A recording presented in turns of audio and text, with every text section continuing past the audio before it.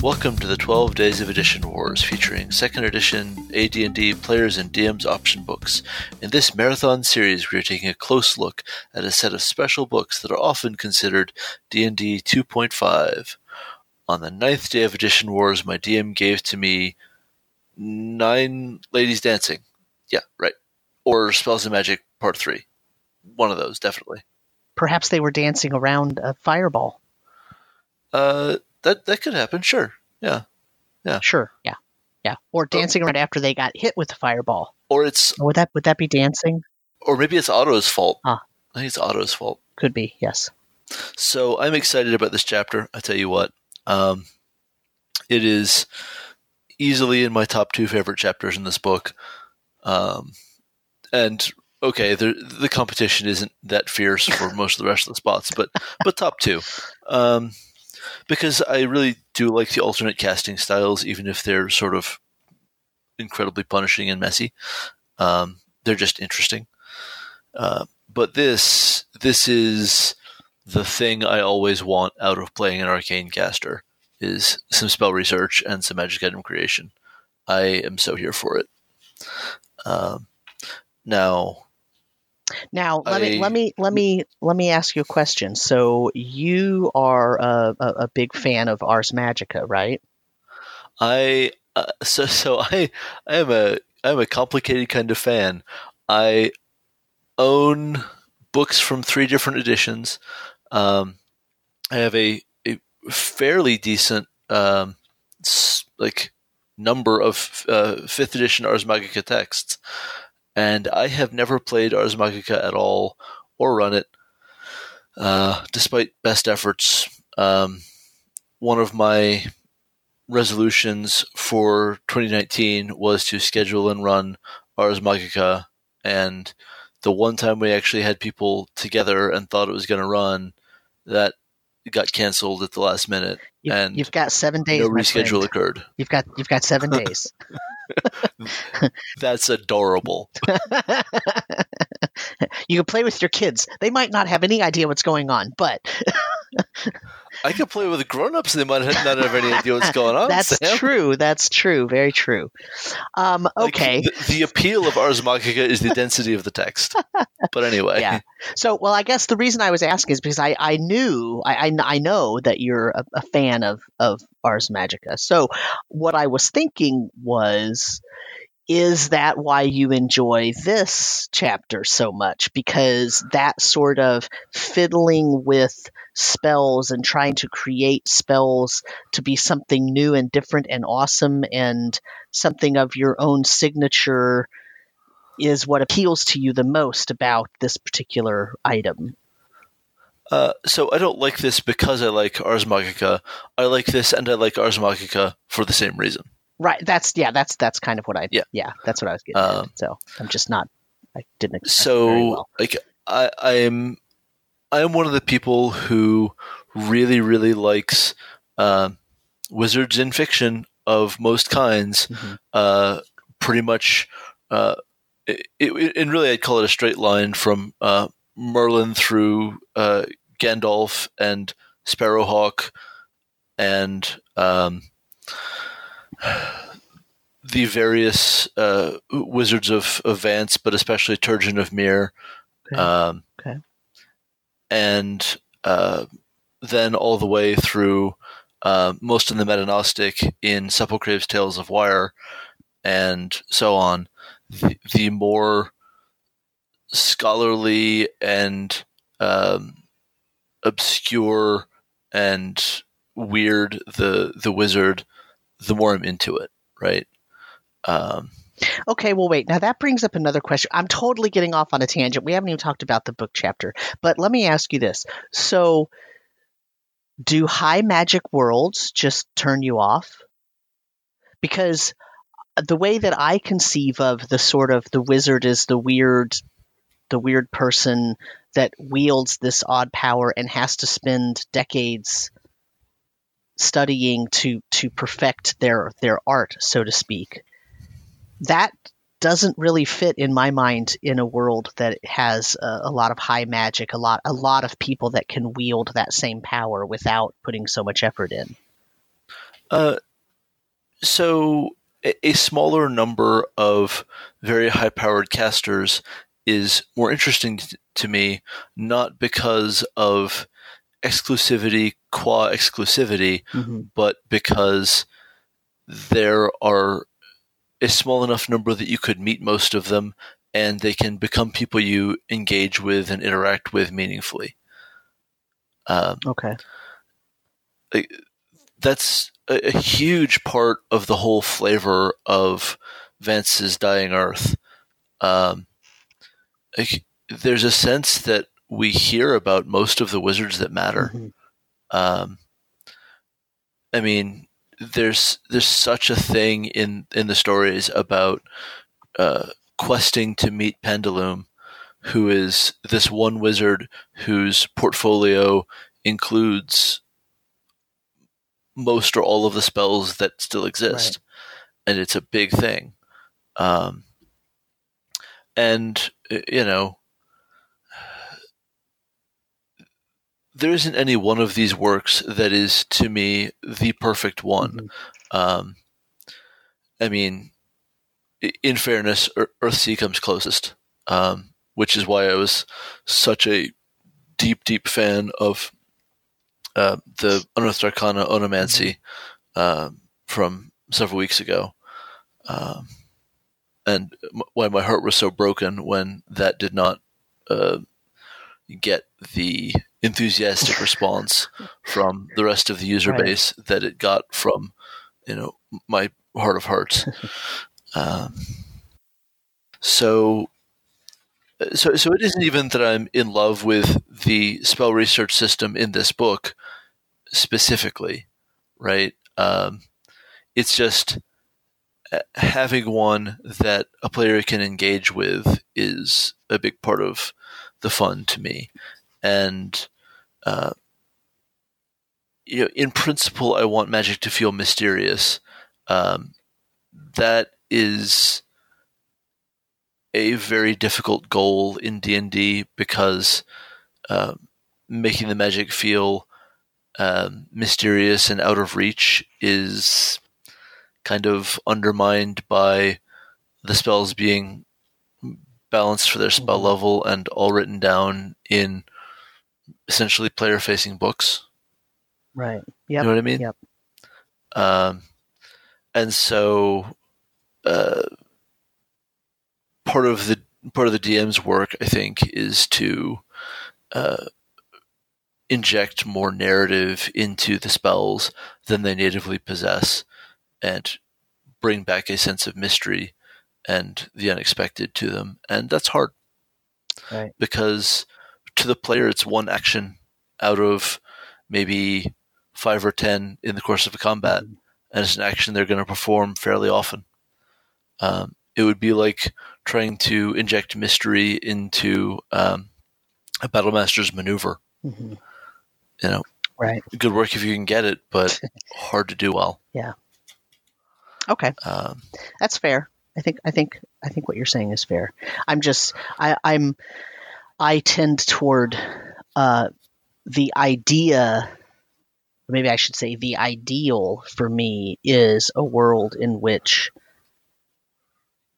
not a lot of casters exist, because it makes them more mysterious and more dangerous and more fantastical.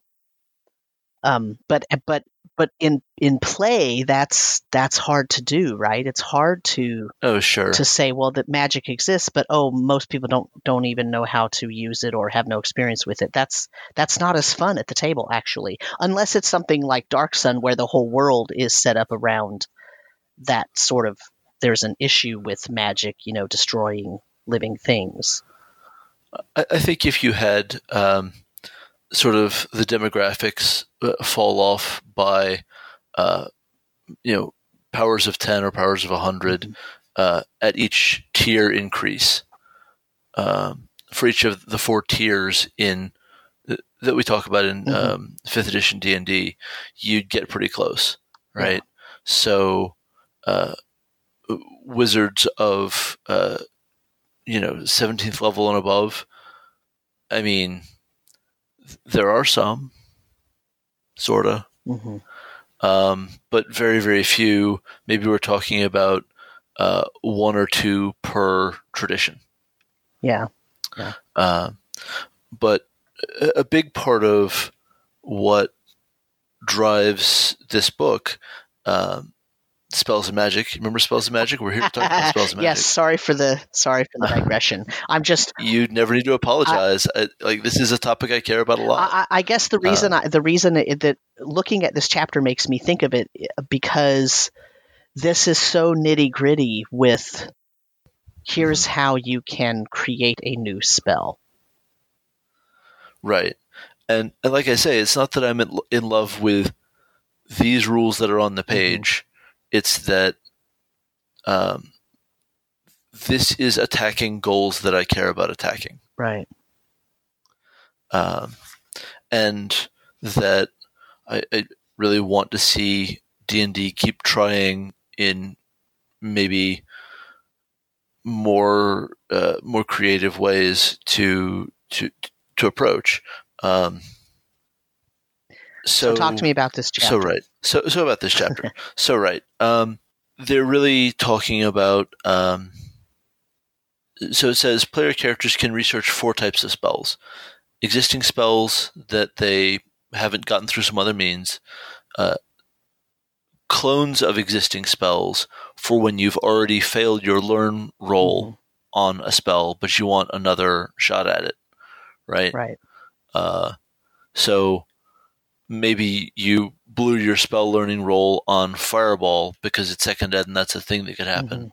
So you learn Exploding Flames Ball. Right. Sure. Why not? And maybe you just want to get rid of the incredibly punishing backdraft feature. Right. Feature. Feature. Of second ed fireballs. And who could blame you, really? Right. That kind of thing. And then spells that would exceed the normal maximum number of spells allowed by a character's intelligence score. Again, this is second ed. That's a thing. And completely new spells never before seen in the campaign. So actually expanding the art in a meaningful way. Right. And so it has rules for each of those things. Existing spells, extra spells, and new spells. And it's going to walk us through each of those, and the numbers here are going to be very, very fiddly. Lots of, plus ones to maybe it's 1 extra percentage point to succeed because you have this base success chance formula that is just here to tell you how bad it is on your odds, right? Right. So you have a base 10% chance plus 1% per point of relevant ability score. So intelligence for wizards, this is a place where second ed really starts to treat an 18 intelligence as just cost of entry. Right. Plus so 1% per experience level. If you have an 18 intelligence, now you're up to 28%. Yeah, plus 1% per experience level. So let's say you're 10th level. So now you're at 38. That's 38%. Minus 2 percentage points per spell level. So that 38% starts dropping off pretty fast. But at 10th level, you could research up to a 5th level spell. So you're back down to a 28% shot. And if the character does not succeed in his first attempt, he may continue his research. At the end of each additional week, he may attempt to check with a plus 10% cumulative bonus. Right. However, if the character ever rolls a result of 99 or 100 on his success check, the DM may rule the spell proves unworkable and must be abandoned. Right. And just to point out, the base time is 2 weeks per spell level. So if we're talking about a 5th level spell, that's the first check is after 10 weeks of research. And then if it fails, every additional week, you add the 10%. So by the time you failed once and then you add 10%, you're now on week 11. and then you're on week 12, and then you're on week 13, and you still only have a 48 or 58% chance, right? Right. But I mean, the fact of the matter is, even if it stayed steady at 28%, just getting to roll again, the way odds work, that starts to tilt in your favor fairly rapidly. Eventually, you're going to pass it or succeed. Also, there's a gold point cost, right? Or gold piece cost, right? There's a basic cost. 100 for sure, a basic cost of research. Yep. Per level. Yep. So and that's all to the good. Right. Like when you get right down to it, like the numbers that are cited here are fairly reasonable if you are operating on a base of the other characters have also shifted into domain management play. Right. So of course the fighter or the paladin want to go, manage their whole their fiefdom, their barony or whatever for 3 months. Right. Well, that gives you 12 weeks to play with. Right. So sure, that's fine. That's very much as intended, and I have seen D&D clones, retro clones that really engage with that a lot more. But the idea in older editions that every time you gain a level, you have to go find a mentor to teach you the new things that you learned. That's way back in the DNA of the game. We just sort of ignore that nowadays, right? It still appears as an optional rule, I believe, but it started being optional pretty early on. Yeah, even when it was actually technically a rule in first edition, people were hand waving it, right? It wasn't, I think it was meant to be where you actually are now, you're going to go on a quest to try to find that mentor person who's going to help you learn that thing. Right. And that's fine until we start talking about how experience points gained on that quest might be, bled into the aether because you are at a point where you aren't allowed to gain XP anymore. That's right. Yes. How much of a jerk is your DM on a scale of 1 to that? Yeah.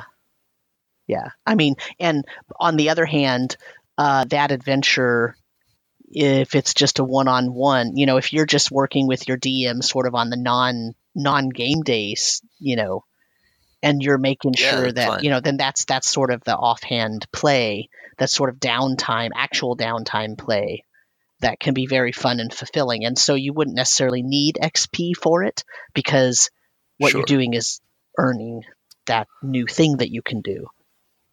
Right. It all sort of depends on how prepared your GM is to run a good non-combat quest because single character multi-opponent combat is incredibly dangerous in any edition of D&D. Inadvisable. Right. Yes. Anyway, so so in other words, it's not like everybody's going to be sitting around while your wizard is at the table doing this. Everybody else has stuff to do as well. Right. And, one of the things about domain play is that so much of that does occur either sort of taking up a lot of time at the table or much better handled away from the game, presumably when this came out over the phone, because what's an email address? Right. Or now over email or some sort of Slack channel. God bless you. But the bookkeeping that goes into that can really explode. A friend of mine who ran the Pathfinder Kingmaker adventure path showed me his Excel spreadsheet by the time they were done. Yeah. And when I finished skeeting blood from my eyes, I had to turn off the computer really fast to stop skeeting blood from my eyes because, oh my God. Yeah. Like, I have worked with Excel spreadsheets professionally, and that one was daunting. Yeah. It was a lot. Yeah. So, right. After we talk about spell research, we get into magic item creation and all the different kinds of magic items you can make, and this is kind of just a thing. Mm-hmm. First, it's potions and scrolls.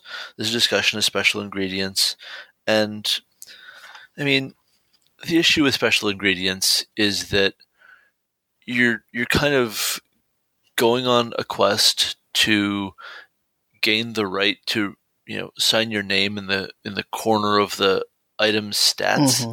rather than, I don't know, like it's the difference between, do we go on a quest for an item or go on a quest to get a piece of an item?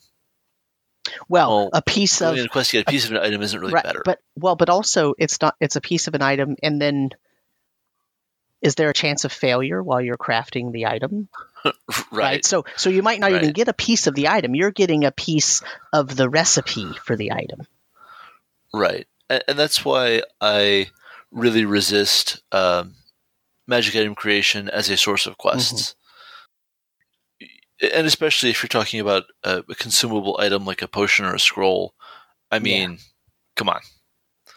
This is a nightmare. We're going on a quest in which we need to expend a potion or a spell scroll in order to make, what now? A potion or a... Yeah. This doesn't seem to be good. And at the same time, making potions or spell scrolls is a meaningful part of the supporting fiction for wizards, so it should be a thing. The more interesting piece that I find in this section, actually, I mean, crafting rules, whatever. Like okay, fine. Some people find them necessary. Some people have them. They're a really enjoyable element for them. Whatever. I'm sort of neutral on them. But what I find interesting is there's a section here entitled "Items That No Player Character Should Create." And I mean, they're basically not wrong. No, they're not. It says the first item that no player character should be able to create is actually an entire category of items: magical books. Books, tomes, librams, manuals, and other such items provide the character with the ability to build himself an instant level gain. Because remember, in this edition, this was where you had, the manual of athletics, and it would give you a +1 strength, and the manual of all known facts, and it would give you a +1 intelligence, and the manual of infinite wisdom would give you that's what it's saying you should not be able to create, because if you allowed player characters to create those things, they could take a couple years off of adventuring and create a bunch of those and end up with all of their stats way up in the 19s and 20s and 22s, and that's bad for the game, is the idea. Sure. It's relatively true, at least. I mean, looking at it from a perspective of third ed item creation, it is maybe a little less unbearable than that would imply, but it all depends on how you cost them and so on. Yeah. The next couple of things that it says that you should not be able to create are the Deck of Many Things and the Spear of Annihilation. That seems fair. I think it is fair. I think it's fair. That seems fair. I mean, not that I don't love watching campaigns implode through their intersection with a Deck of Many Things, but maybe the wizard shouldn't be doing it. Yeah. And then there's one last thing in this section, and it is special racial magic, such as a cloak of Elvenkind or boots of Elvenkind. Unless the character is a member of the race in question, they should not be able to create those items. Which is an interesting... I don't really know what to say about it. Well, so it's one of those things that, it's fine if you want to make...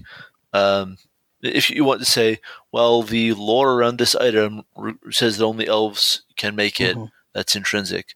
But could I make something that clones all its features but has, different assigned lore? Right. Well, yes. Well, see, and that's why I say like it's interesting to even mention it, right? Like that's why I say that, because the actual elements of, say, Boots of Elvenkind really don't actually have anything to do with them being elves. I mean, ultimately, mechanically speaking, it doesn't matter that they're elves making it.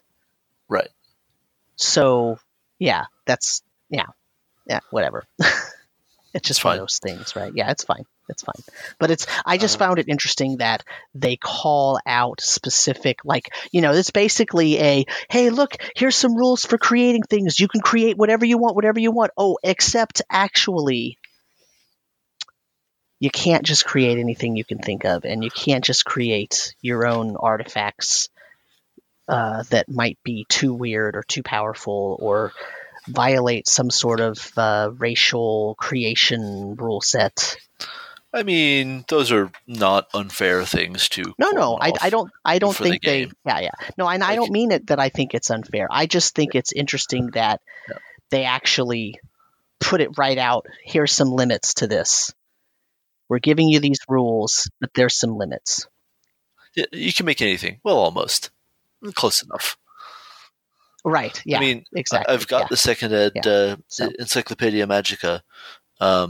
This whole list of items is not 1% of everything in that 4-volume set of magic items. Right. Yeah, I mean, but it talks about these things as categories, right? So you would assume that it's more than just these 4 items. It's the category. That's true, but they did list most of the items that even fit in those categories. Yeah. So I suppose. So it does go through a lot of the different types of magic items that there are to talk about components that might be used in those things, and those are also and spells you might need in order to do those things.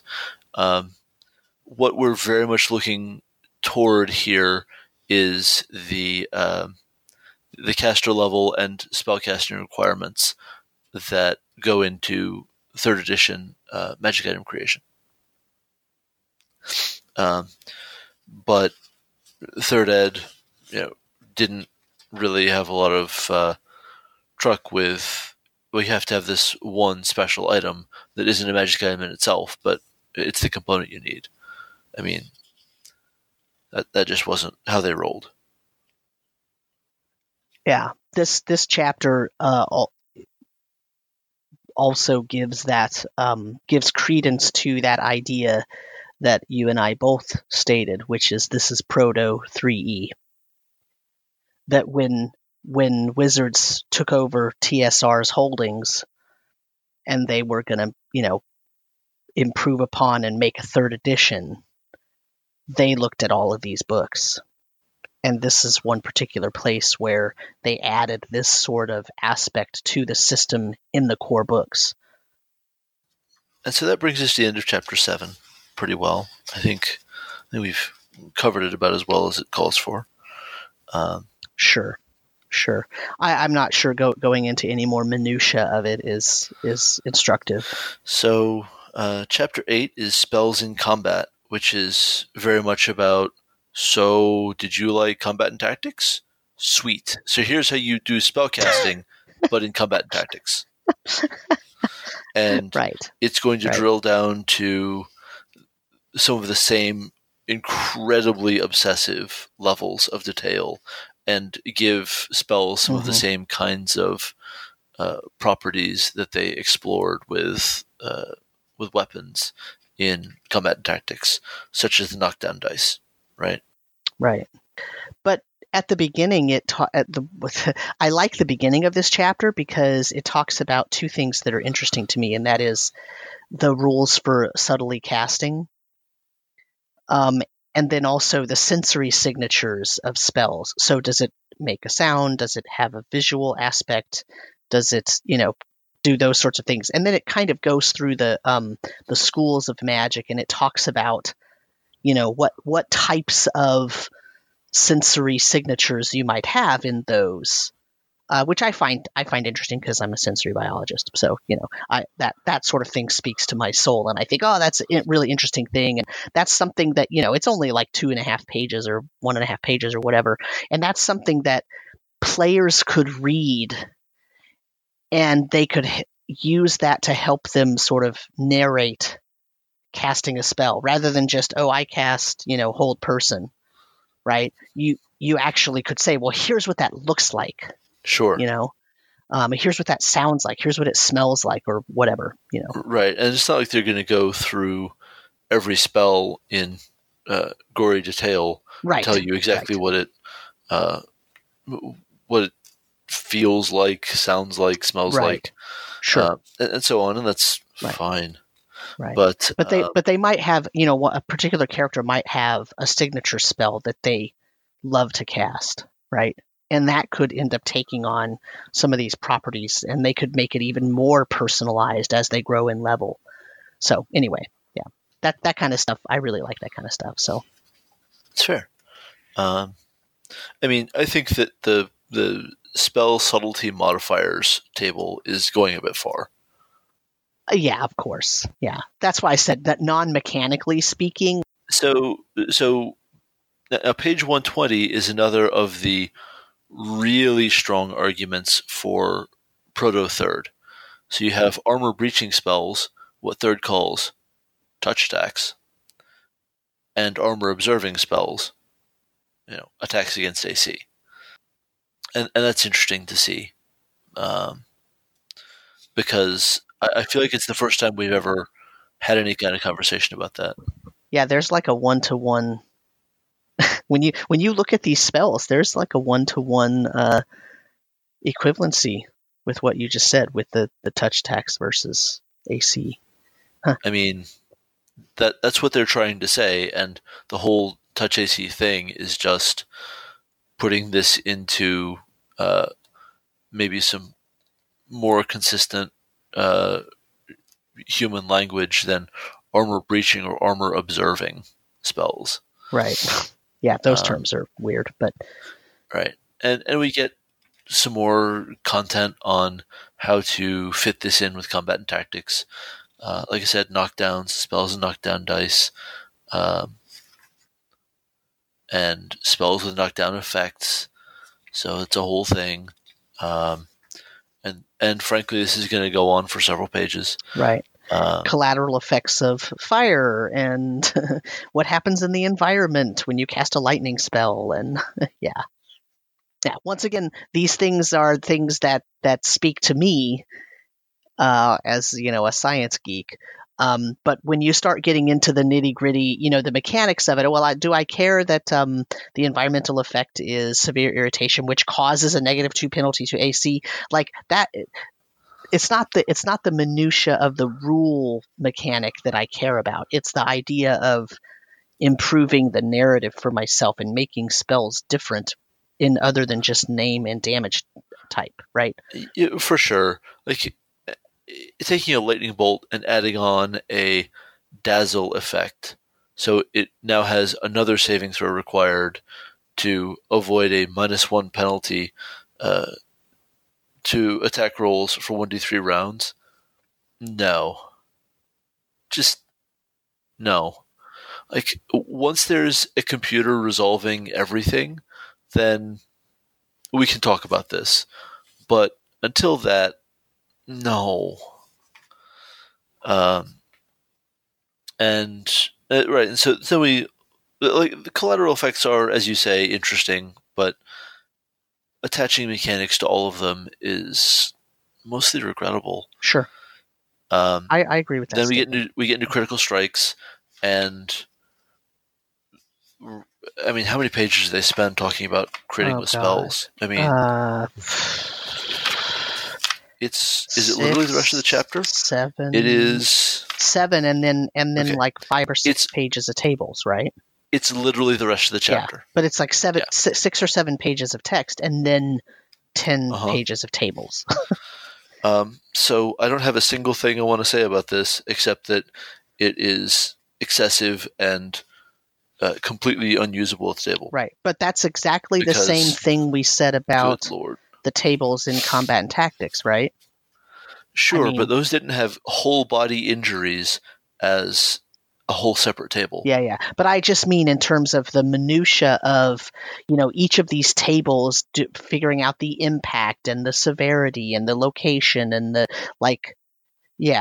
and all of that. And some of them are really gory. Remember we talked about how gory it was, talking about, pulling the tail off of the lizard creature, and, in more graphic detail than what I just said. And that's the same thing it does here. Yep. And it does it for every energy type that the game acknowledges, right? And it's kind of interesting to remember which damage types weren't a thing in second ed, because boy were they going to be from there on out. Third ed was going to give us positive energy and negative energy, which become today's radiant and necrotic. And that is not meaningfully a thing. Wounding is as close as you really get. And here in second ed, it's called vibration damage, which is definitely worse than calling it sonic damage. And we can all be glad it's finally become thunder damage. Yeah, well, even just force damage, which was impact damage. That's the type. It's but remember, this was sort of this is the groundwork, right? This is the foundation. This is hey, let's put all this together and make it reasonable for D&D, and we're kind of going to make these words up as we go, and if they sound odd and mysterious and weird, well, that's sort of within the milieu of D&D, so we're going to go with that. Sure, that's fair. And then we get to the appendix. And so right, the rest of the book is 3 appendices. The first appendix is wizard spells, organized by level in the now quite strange to me way that second ed arranged its spells, followed by appendix 2, priest spells, same, and the very strange grammatical decision that it would be called new priests. That's plural of priest, not possessive of priest. Plural. Spells. I don't know what. Someone was sleeping switch that day. I don't know. And then finally, Appendix 3, which is wizard spells by school. And Appendix 4, priest spells by sphere. The spell lists. It's fine. And so, especially on the wizard side, this is where a lot of the workhorses of third ed spellcasting come from. I think this is the first place that Expeditious Retreat. Well, no, that's not true. I know for sure Expeditious Retreat was in Pages from the Mages. I'm not looking it up right now, but I would put $5 on that.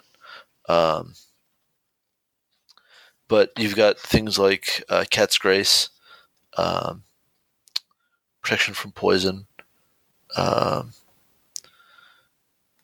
displace self, which we came to call either blur or displacement. Some very odd spells that are at least worth re-examining to see if they belong in your game. Protection from amorphs. It is like protection from vermin or protection from evil, but instead it's protection from oozes. Right. That's the deal.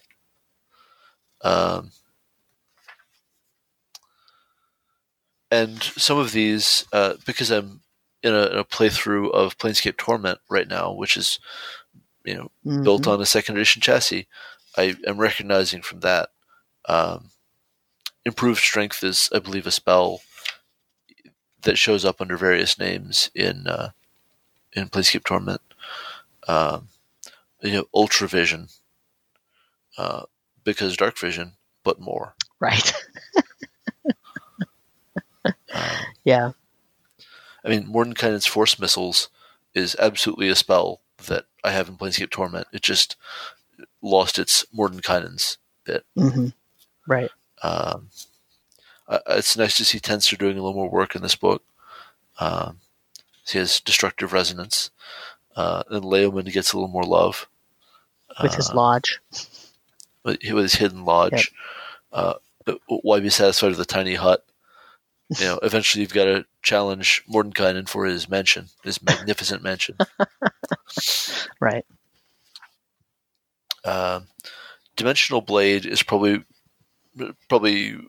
holding steady for my number one favorite spell in this book. Just for being a thing. Mm-hmm. I don't know. Heart of Stone is a good competitor, though. It's a strong competition. Yeah.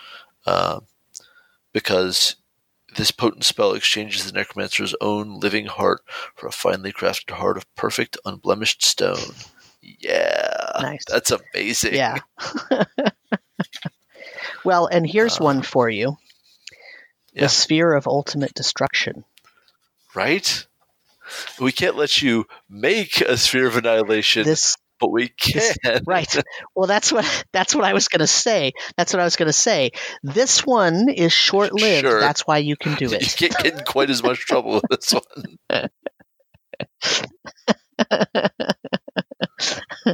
But this is absolutely a spell that can kill you. Once conjured, the Sphere of Ultimate Destruction may not move exactly as the caster wishes. Oh no. Right. But then we get into some of the priest spells, and they're doing some things that we mostly don't bother to do. I mean, having a spell to dispel fatigue is cool, but you have to keep in mind that this is counting on you to need that a lot more because of the unbelievably punitive fatigue rules of combat and tactics. Mm-hmm. Right. But I'll tell you what, if my 5th edition players had a dispel exhaustion or decrease exhaustion spell, they would be casting that freaking thing all the time. You mean other than Greater Restoration? Well, sure. Yeah, I mean a lower level spell that they had easy access to. Yes, right? And that's exactly why we can't have nice things. Right, exactly. But I'm just saying, right? Yeah, I'm just saying. Yeah. Orison, notably, is going to become the priestly word for cantrip in 3rd ed. Right. But it's a spell on its own here. And then thrown out later. Right. Well, Right. that's fine. Strength of Stone is, another variation on what I call the beast buffs, right? Mm-hmm. Your bull strength and so on. Right. But it here exists alongside strength and improved strength. It's just doing its own thing. So one of the things that I'm really interested in here is that I had not realized 2nd ed priest casting leaned into astral content this way. Really? You didn't? There's several spells that reference the astral, even at very low level. I'm not talking about astral projection. I'm talking about astral celerity and astral awareness. And that's interesting to me because it's such a big deal in 4th ed cleric theme. Right. Because 2nd ed was so invested in its own canon, right? It's interesting to see that there is something going on with clerics and the astral that isn't about astral projection as such. It still sounds okay to me, despite the fact that the astral plane actually doesn't really have anything to do with gods. Oh yeah, and the point of this isn't that I object to it; it's that it's interesting. uh, because I do think it's interesting in fourth, and it's interesting to see it referenced here. Though, like, astral celerity is literally about moving faster in the astral. While very few first level priests find themselves in this situation, that's accurate. Yes. I would hope so. That's because as soon as they find themselves in that situation, they die. And so astral awareness is about letting you see astral creatures while you're on Prime. So that's pretty cool. Anyway, etherealness shows up here at third level. That's wow. This spell resembles the fifth level wizard spell etherealness in many respects, but you had two different spells of the same name, but with different effects. Design tip, everybody. Yeah. Don't do that. Right. Same name, same effect. Same name, same effect. Mercy. But Cure Moderate Wounds shows up here in one of its first appearances, just as we skipped a step. Maybe we want to give you a good way to spend second level slots on healing. Not bad. Yeah. Okay. You've got Hold Poison, which is going to get changed to Delay Poison, I think. And for the most part, the spells here aren't going to show up again, though Righteous Wrath of the Faithful sounds like Righteous Might. It just happens to have nothing to do with it in real effect. It does not, in fact, make you get swole and beat things to death with a hammer, which is a shame because that was pretty cool. Yeah. But yeah, I might come back to this sometime to see if there's more stuff I want to try to adapt to 5th edition, because there's some interesting ideas here. Other Time is maybe one of the most striking. It's a little bit time stoppy, but it's bad for you. Oh dear. That leaping in and out of the time stream is a dangerous activity. Paragraph is it's a worry. Ah, yes. You could become stuck. Yep. This spell could take your character away from you forever. Wow. So, anyway, my feeling is I have said what I came to say about spells and magic. I think that there's some interesting art in this section. Yeah, there's some very striking art. Yeah, a lot of it has nothing to do with actually the spells that are listed. That is accurate. But the art is interesting. The dragon fight on page 179 is pretty awesome. I like the ship dock picture myself. Yeah, the animated hand of water that is choking out the Minotaur. Yeah, is like the style of the caster is a little. What now? Yeah, but the rest of the art's pretty cool. Yeah, there was one I wanted to find in here that was on 155 the robed caster fighting the giant scorpion is just real weird. Is real weird. I like. Yeah, he's got like planets around his head. It's pretty cool, right? I was one, and he's casting some at the scorpion, right? Like I was wondering what it was meant to be showing. Yeah, I'm not really sure. I feel like there's a bunch of Forgotten Realms specific spells that could be referencing. I can't come up with the names right now, but I feel like that could be a reference to some of those. Yeah, it could be. I don't know the FR specific stuff at all. So we talked about about some of the incredibly weird art earlier in this book, and page 111, really, I have no idea what's going on here, but it is wild. Her story is pretty clear, but the other one, what is happening right now? Yeah, the creatures. Yeah, what's happening? You know what that reminds me of? Mad Max. Reminds me of Thunderdome. Yeah, a little bit. Yeah. It does have some Mad Max going on. Very odd. Anyway, I think that once we're commenting on art, I don't have a lot to say about the spells. I mean, it's to me the appendices with the spells. That's just typical stuff, right? Like there are some interesting things in there. There's some sort of shrug my shoulders things, and that's sort of all I have to say about it. Nothing in there was particularly surprising. one way or the other. So yeah, I think we're in a pretty good place talking about this book. Yeah, I think so. So now that we finished the 3 players options, which one's your favorite? Oh, Spells and Magic by a mile. Okay, which one do you think is the most useful? Most useful? Okay. To players. That's a complicated question. If you're going to accept the book's premises and accept some of their very questionable decisions, then it's got to be Skills and Powers, because Combat and Tactics brings so little to the table that I actually want to see at the table. It's so dense with table references and different things you got to do to bring it to the table. At least with Skills and Powers, most of the radical complexity is resolved away from a session during character creation. Mm-hmm. So it gets some points for usability on that level. And so Spells and Magic is kind of tapping on that same element, because the first couple of chapters of Spells and Magic are just Skills and Powers Redux, right? Right. The Wizard chapter, the Priest chapter, and the Skill chapter are very familiar. So I'm going to give useful at the table. Skills and Powers wins by a nose over Spells and Magic.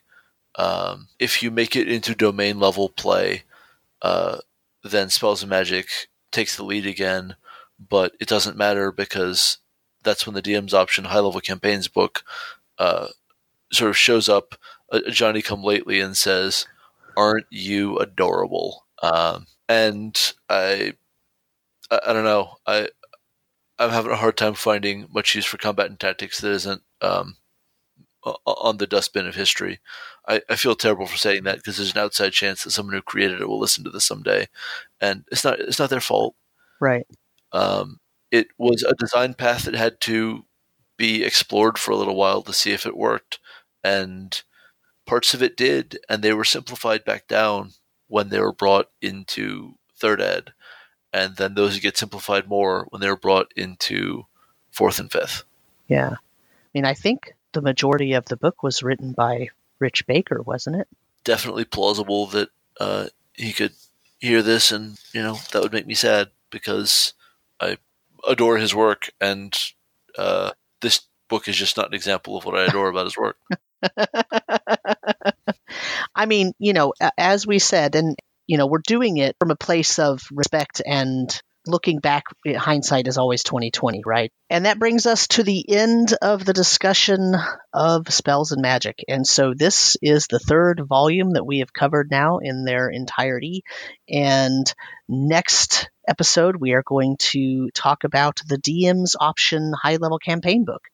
We really, really hope that you have been enjoying this. We get a kick out of this stuff, and I just want to remind the audience that while some of these things get pretty harsh critiques from us, this is from a place of love of the game. So, Brandis, where can people find you on the internet? I have my own blog, brandisstoddard.com. I also write for Tribality.com, and you can find me on Twitter at Brandis Stoddard, and I have a Patreon that is Brenda Stoddard. Excellent. And I am Sam Dillon, and you can find me on D&D Brief, which is a Twitch-streamed game every other Sunday on the Don't Split the Podcast network. You can also reach me at dndbrief@gmail.com. That's DNDEBRIEF at gmail.com. You can actually send Edition Wars question to that email as well if you'd like. You can also find me on rpgmusings.com and on Twitter at DMSamuel no space. All right, and I think that will end up this episode. Thank you for listening. Bye, everybody. Look, mate. 3 generations ago, my ancestors forged the Great Blade Skull Splitter. With it, they won the Goblin Wars, the Hobgoblin Wars, the Orc Wars, the Demon Wars, the Elf Wars, and the Gelatinous Cube Wars. And that one doesn't even make sense because they don't have skulls. Now, all these years later, the legend of the Great Skull Splitter grows. Offering dice to help you create your own legends, Skull Splitter Dice makes the highest quality dice, beautiful dice of both plastic and metal. Want to roll bones that look like bones? Or just something with enough heft to split the skulls of your enemies? Skullsplitter Dice has that and more. Check them out now at skullsplitterdice.com/tomeshow and use the coupon code TOMESHOW with all little letters and get 15% off. Now get out there, split some skulls, and build some legends.